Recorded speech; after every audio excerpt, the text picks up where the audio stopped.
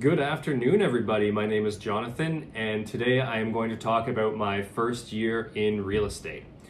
So, a lot of people are aware that the first year in real estate is really difficult. It's a huge growth period, it's an investment period. Just like any business, your first year is usually not profitable. But I want to go through what I did and some of the mistakes that I made, and hopefully that will help you if you're starting your new career in real estate. As I was finishing my courses for real estate, I started to interview brokerages. I was trying to be very proactive.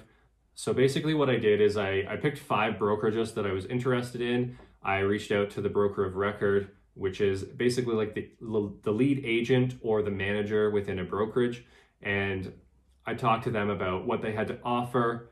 And one of the main things that I was looking for, I didn't care about commission splits, because if you're at a new brokerage and you don't know how to sell anything, then getting 95% of the commission doesn't matter because you're not getting any commission. So the main thing I was looking for was mentorship opportunity. And one thing that I didn't look for, that I kind of wished that I looked for, that now I know about, is a good cultural fit. So those are 2 things that I would really recommend if you're a new agent going to or looking for a real estate brokerage: mentorship and good cultural fit. I'll briefly describe what I went through. So I started out at a big brokerage, a big well-known brokerage, which I didn't have a negative experience. I actually really liked the brokerage, but I just found that I felt like a number at that brokerage. And although I was successful and I did well being there, I would not attribute that success to the brokerage itself. And I wish I had been on a smaller team that was more supportive, kind of like where I am now. So that took me a while to figure out, but that's something that I definitely recommend looking into. So in my first few months, when I finished my courses, I completely ran out of money. And I was supposed to be doing my MBA, my Master's of Business Administration, so I had a line of credit for that. But I basically came to this point where I could decide between continuing school or continuing in real estate. And I had already invested a lot of time and money into real estate by doing the courses. So I figured I'm going to double down on real estate for now, and then I'll go back to my MBA later on. So what I did is I took my line of credit. I had a very small line of credit, and I mapped out my next 3 months financially. I figured out how much I had to spend on living and food, and then the rest I was going to invest into my business. And I basically just didn't give myself an option to fail, because if I failed, I would not only be broke, but I'd also be in debt. So I decided I was going to work about 60 to 80 hours a week. And if I didn't have anything to do in that time, I was marketing. I was trying to find new clients. I was trying to learn about new systems, about my area, about different types of land, all that sort of stuff. And my theory was, if I put in the work for a few months, it'll pay off. Now, I got to month 3 and I hadn't sold anything. And fortunately, as we approached the end of month 3, I ended up making a sale. I ended up making 3 sales, actually. But the difficulty up to that point, like the emotional difficulty, was definitely there. It was really hard to keep going when I wasn't sure whether I was actually going to make money. There were several times where I thought, what am I doing? Should I just cut my losses now and go back to a regular job? I decided I would stick out the 3 months, see what happens, put all my effort into it. And then by month 3, I ended up making 3 sales. And by month 5, I believe I was at 10 sales. And by month 7, I was at 12 sales. Now, this is not a typical amount of sales for someone's first year. Normally, I believe it's 1 to 2 sales in your first year. So this is not something you could expect. But what I will say is, if you put in the effort, the results will come. That said, though, there were things that were really difficult. When I got my first client, I didn't know what I was doing. And fortunately, I reached out to another agent on Instagram, and she was able to walk me through how to fill out an offer form and just what clauses I needed in that and that sort of stuff. So she was really instrumental in helping me with my first sale. I did have managers as well, but there's only a few managers at a brokerage, so they're harder to get a hold of. And sometimes when you're writing an offer, it's very timely, so you need someone to respond right away. And even 5 minutes can be really stressful. Even if it takes them 5 minutes to respond, I was trying to find somebody else to answer my question because I felt like I was in a rush. So how did I get to 12 sales in 7 months? I didn't have a lot of money left over after my expenses, so I tried to look into as many free services that I could as far as marketing and advertising.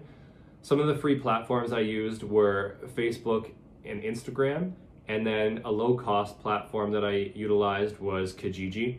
I put an ad up on Kijiji, and I put different posts up in different groups on Facebook, and then I started trying to build an Instagram page. Honestly, the Instagram page took a while, so I don't think I can attribute any sales to Instagram in my first year. But Facebook was really helpful, and different social media platforms were really helpful. Another thing I did was I went and met with local professionals. So I met with law firms, I met with mortgage brokers, and I met with insurance advisors. And I basically introduced myself and said I was new to real estate, and said that I was willing to refer clients to them if they would refer clients to me. And that helped me to establish myself within my community. One thing that I learned in my first year is that it's really important to recognize your strengths and your weaknesses. If you're somebody that's very social and very bubbly, then one form of marketing that might work really well is door knocking or going and joining a social club and then meeting new clients that way.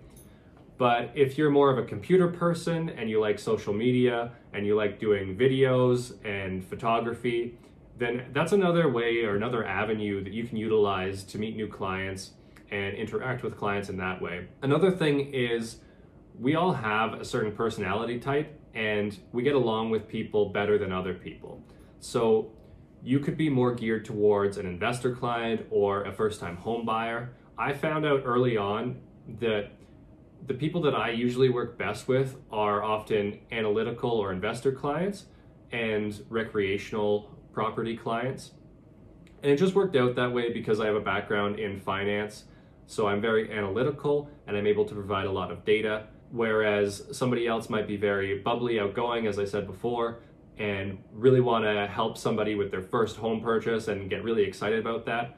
That is not something that I was super excited about. I found that stressful. So I found that it was beneficial for me to focus on investor and recreational property clients or luxury properties. And even though I hadn't worked with a lot of investor clients or recreational property clients before I started, obviously, I was fairly used to providing data analysis and giving a really in-depth approach with my background in accounting and finance.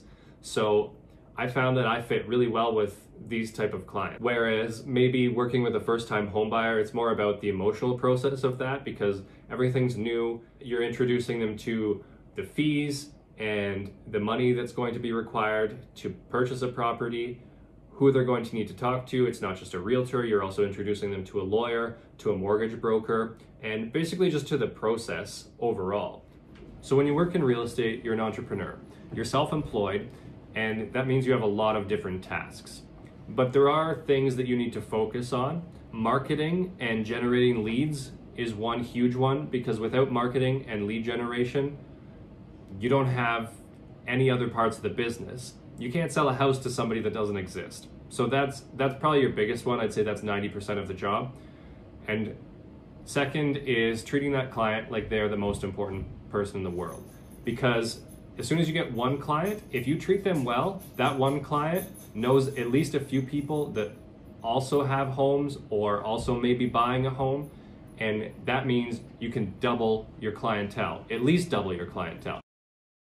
One of the things that I did is I made sure that my clients were treated as if they were my close personal friends or family.